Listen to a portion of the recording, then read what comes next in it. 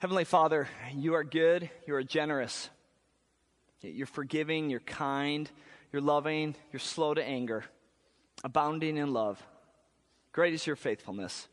Lord God, as we gather together today, as we think about our lives and our futures, as we think about our current reality, where we've been, where we're going, where we are right now, Lord, I pray that in this moment, you would speak to us. God, as we continue on this journey, as we talk about what life looks like, being consumed and how to break out of that, Lord God, give us insight and very practical wisdom. Lord, I pray that this time together is helpful. I know it's true, but Lord, I pray that it's helpful for the sake of you and for the sake of people who want to know more. Lord, we want to do this right. We only get one shot to go through life. And so, Lord, make us wise as we consider our steps and consider our days.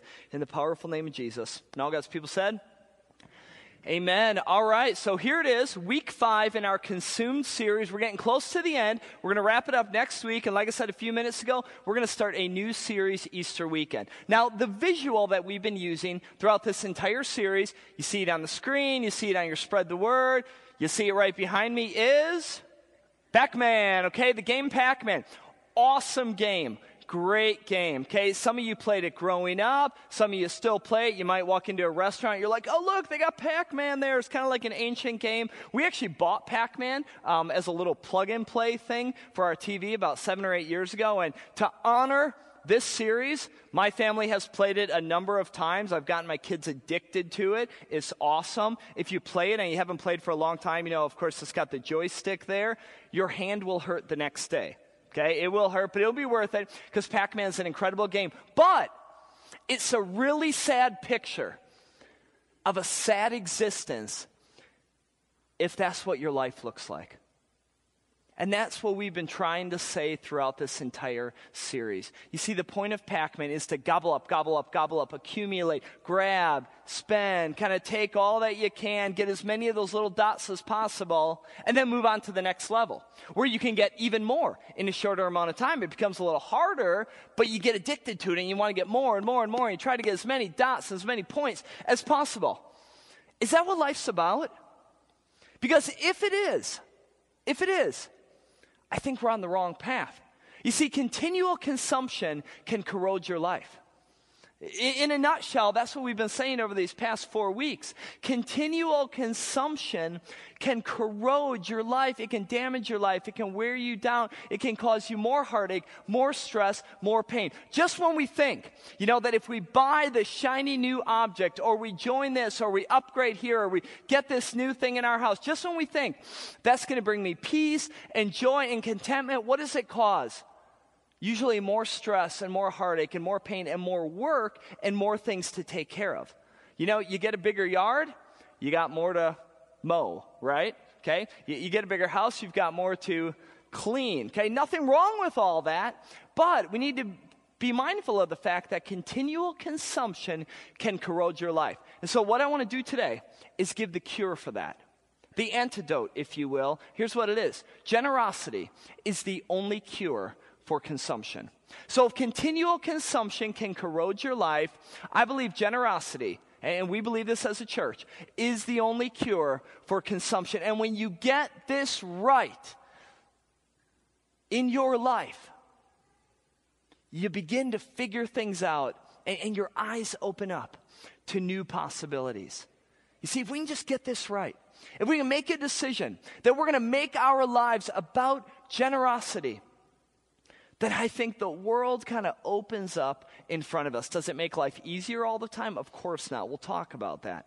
But man, does it free you in ways that God designs and intends for you to live. Now, here's the thing. That sounds great. It sounds ideal. It sounds wonderful. You say, I want a piece of that, right? But there's 2 big questions, I think, that we really need to drill down on today. Here's the first one. What if I don't feel like being generous? Say, Pastor Ryan, I get it. Yep, I want to be generous. I'm tracking with you during this Consumed series, but what if I don't feel like being generous? Have you ever had those moments where, you know, I don't feel like fill in the blank, okay?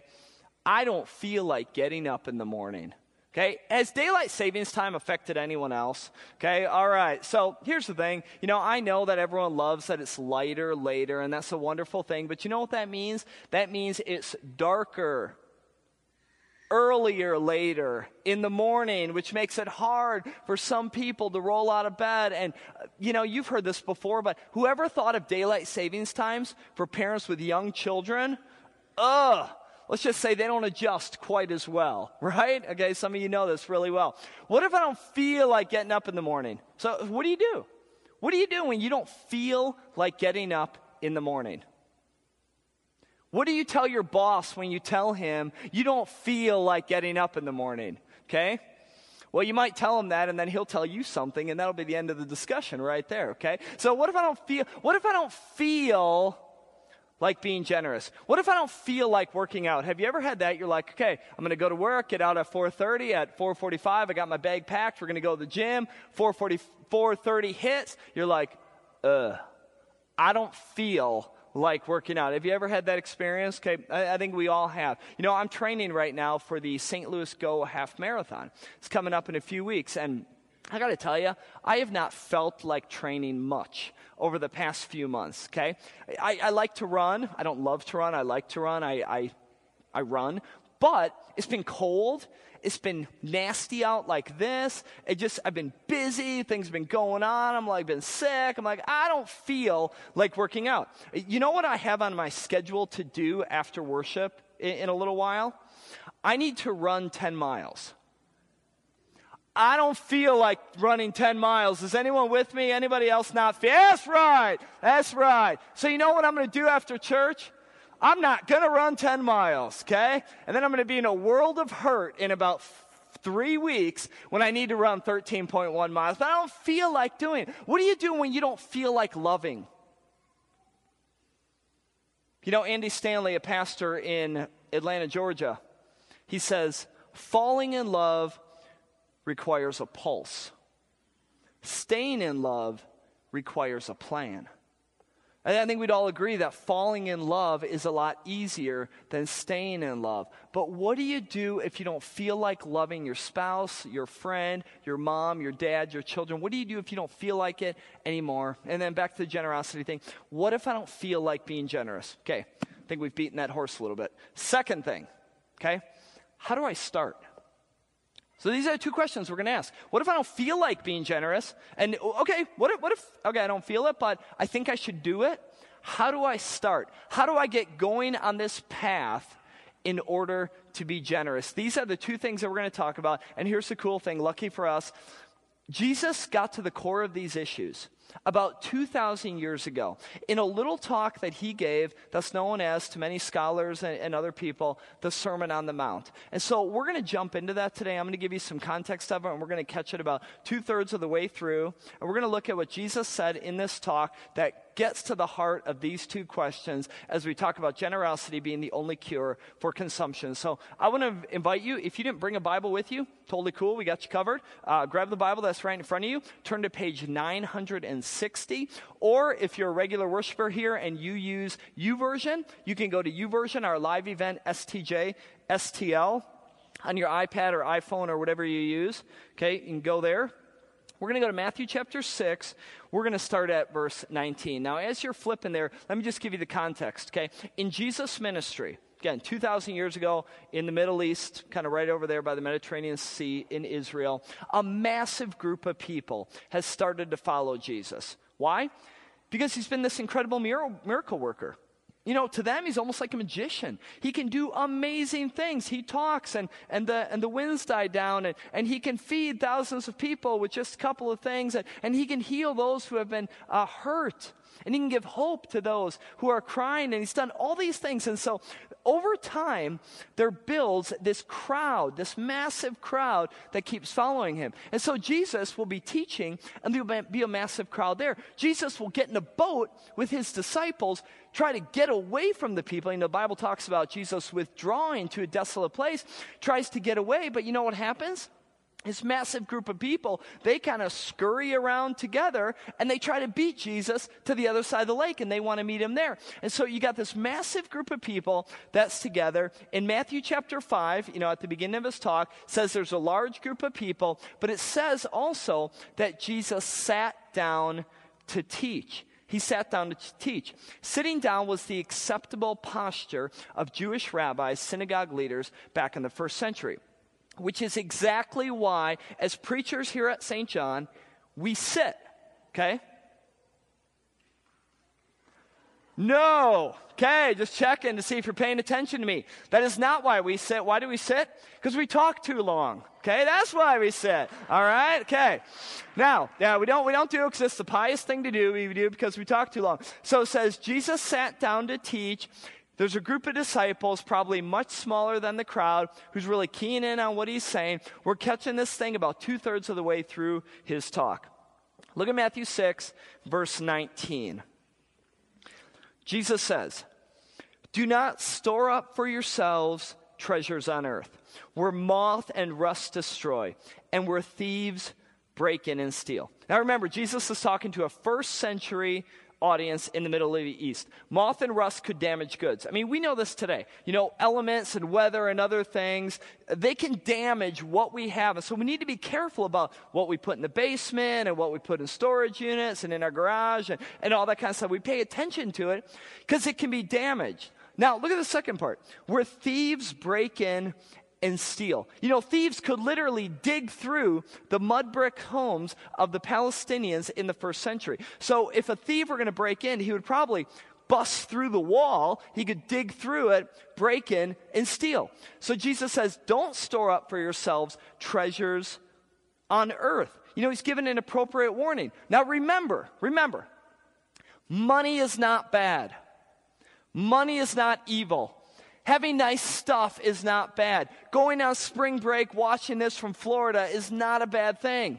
It's an awesome thing, right? Okay? You can do all that. Enjoy life. We talked about this. Ecclesiastes talks about enjoying the wonderful, fine things of life, wine and food and everything else. If you walk away from this series thinking that, our church believes that having money is a bad thing, we don't, okay? Because God's word doesn't talk about that. Jesus is giving a warning so that we might know that when we misplace our priorities and our values regarding our finances and every other aspect of our life, we're in trouble. Because it has the potential to lead us down a road or a path that we don't want to go. So Jesus is just giving a little appropriate warning here. Why? Because Jesus knows that continual consumption can corrode your life. That's the danger of being consumed. Now, in contrast, look at verse 20.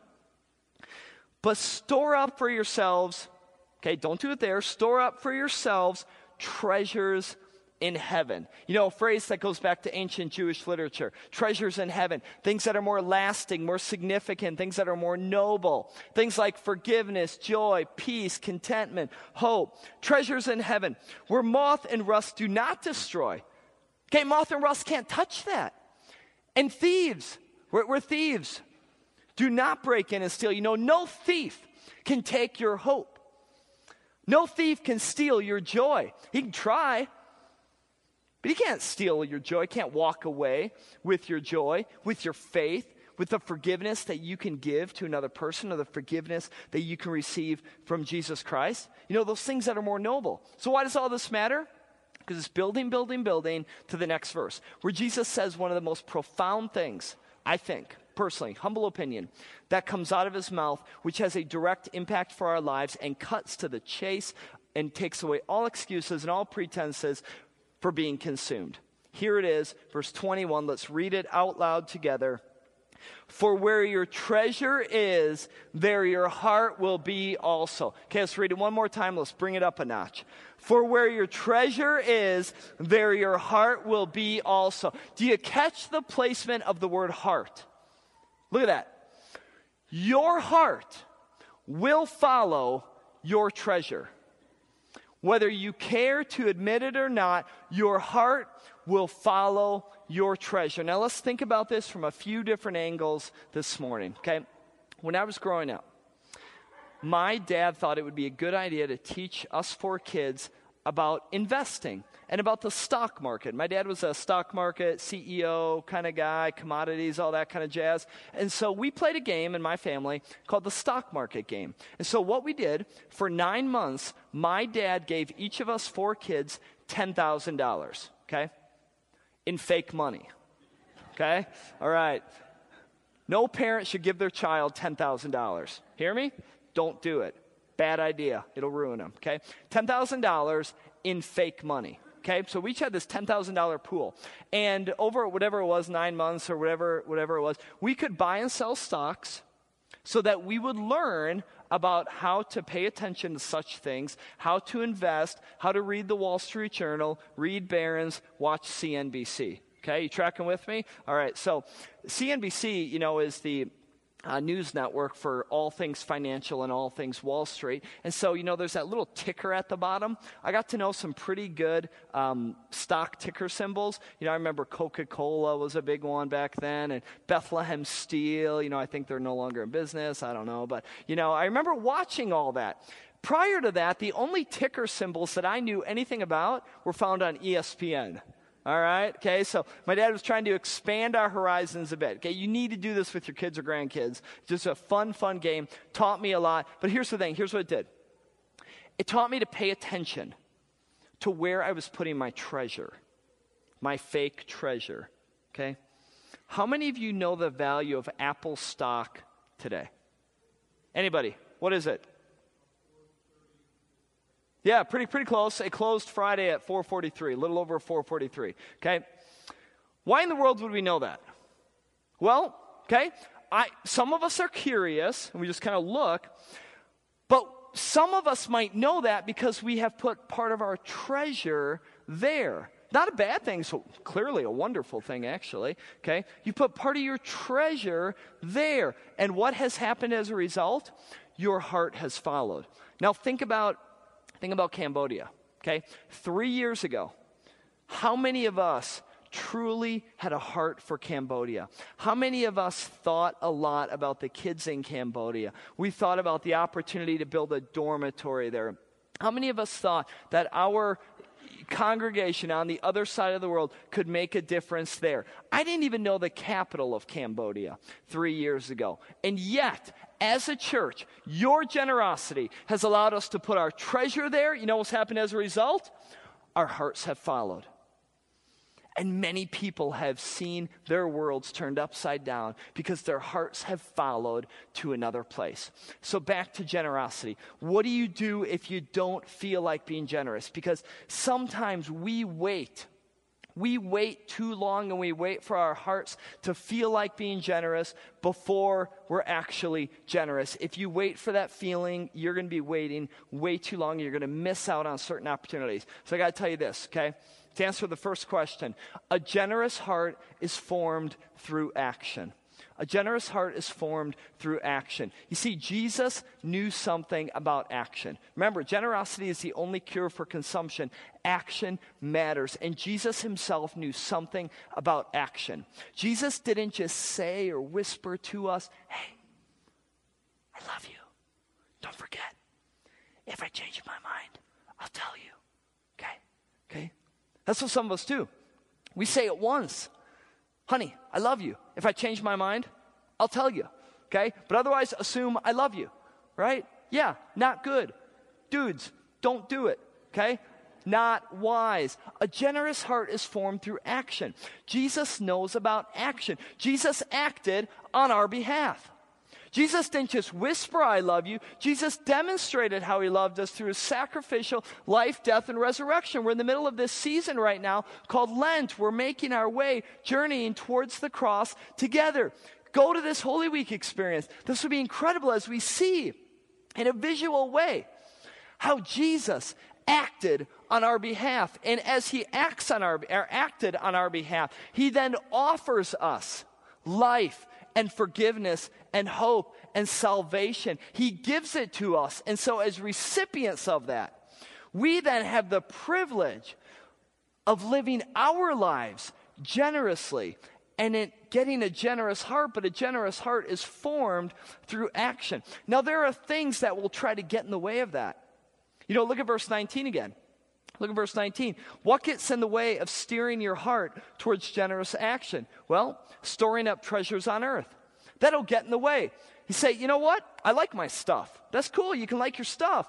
But when your stuff gets in the way, when it becomes so much you need to take care of, that all of a sudden your heart is steered more towards that than your Savior, then we've got a problem. When it's all consuming in your life, you got to pay attention to it. Second thing, though, look at verse 24. It's not only storing up treasures on earth, but look at verse 24. No one can serve two masters. Either he will hate the one and love the other, or he will be devoted to the one and despise the other. You cannot serve both God and money. So in addition to storing up treasures on earth, when you have a conflicted or confused commitment about all of it, it'll get in the way of steering your heart towards generous action. But when you know Christ, we said this a few years every week, but especially a few weeks ago, knowing Christ puts the rest of your life in proper perspective. When you know Christ, not simply when you know about him, not when you just know the facts and you know all the ins and outs and all the theology and the doctrine and all that kind of stuff, but truly knowing Christ, being in a relationship with him. Christ living inside of you, as Paul said 2,000 years ago, it puts the rest of your life in proper perspective. So, let's just answer the question. When you don't feel like being generous, what do? Try it anyway. Seriously. When you don't feel like being generous, try it anyway, because a generous heart is formed through action. When you don't feel like it, try it anyway. Do it. Okay, you may have never heard this in church before, but I'm going to say it. Fake it. Okay? Fake it till you make it. Fake it till you feel it. Whatever. Sometimes you got to fake it. You got to do it. You just got to put yourself there. Generous heart is formed through action. Now, if we think about relationships again, think about marriage, okay? How many of you have been married 25 plus years? Okay, raise your hand. Now stand up. Stand up. You've been married 25 plus years. Stand up, okay? That's right. Cheers. Okay. Over those 25 years plus, okay, and even if you've been dating for 6 months and you're here, but I'm just highlighting kind of the upper end of it. If you've been married that long, there have been moments in your marriage, I guarantee you, if you admit to me, where you have not felt like loving. You have not felt like forgiving, and yet, because of your commitment, you chose to do it. You had to do it. You didn't want to do it. It was the last thing you wanted to do, but you did it. Over and over and over again. Stay standing if you've been married 35 plus years. Okay, everyone else can be seated. 35 plus. Awesome. You know this even more. Okay? All right, 45 years. Stay standing if you're 45 years. Okay? Again, for almost a half century. You've been doing this. Okay? You've made the choice over and over and over again. Okay, if you've been married more than 50 years, stay standing. 50 years. Okay, awesome. Okay, what a landmark. 55 years, keep standing. Okay, all right. 60 years, keep standing. Awesome. The Jacobs, woo. Fantastic. Can you yell out how loud, how long? 62 years. Fantastic. You guys can grab a seat. They've proven, you've proven, many of us have seen it. Staying in love is a lot harder than falling in love. Because you've got to make a choice over and over and over again to make a commitment. Did I miss someone? I'm really sorry. How long have you been married? 65 years. Hey, all right.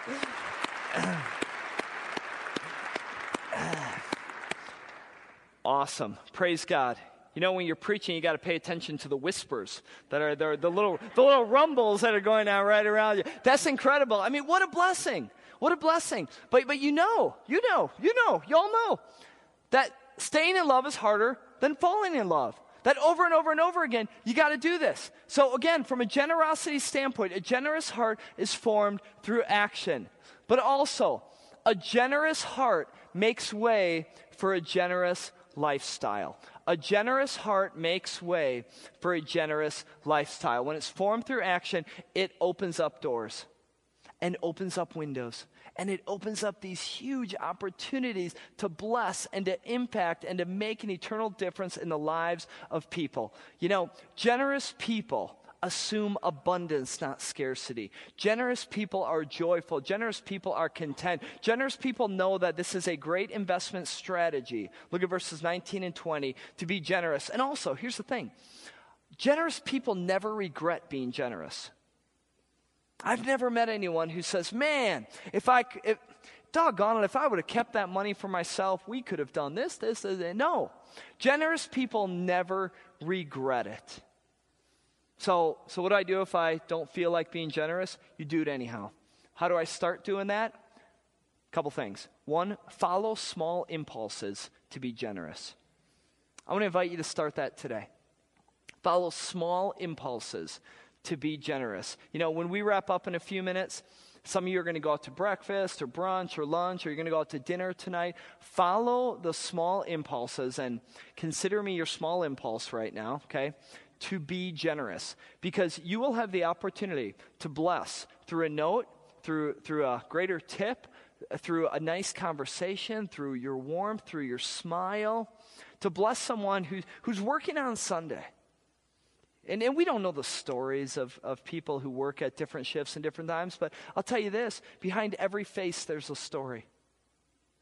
And because there's a story behind every single face, that is an opportunity for us to live the six, to make a difference in the lives of people.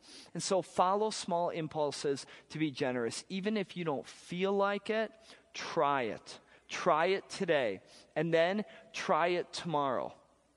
And as you do that, you're going to practice the power of repetition. If you want to just begin a new habit, it's important to change behavior. Practice the power of repetition as you follow small impulses in your life. So the weekly challenge that we want to give you, okay, we've got one more coming up next week, but the weekly challenge this week is find a way to live generously. And I believe the best ways to do that are to follow small impulses and then practice the power of repetition. Find a way to live generously. To bless the pizza driver who's going to deliver pizza at your house this afternoon because you don't want to go out and you want to stay in the comfort and confines of your own home. Bless him in some significant way.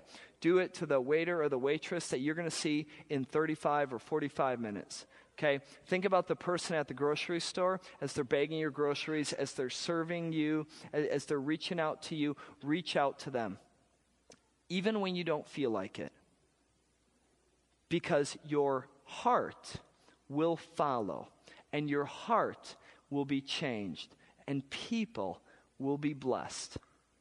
And the Christian church, our Christian community, and our Christian witness can give all glory to God as He allows us to be used for His purposes. Let's stand and pray.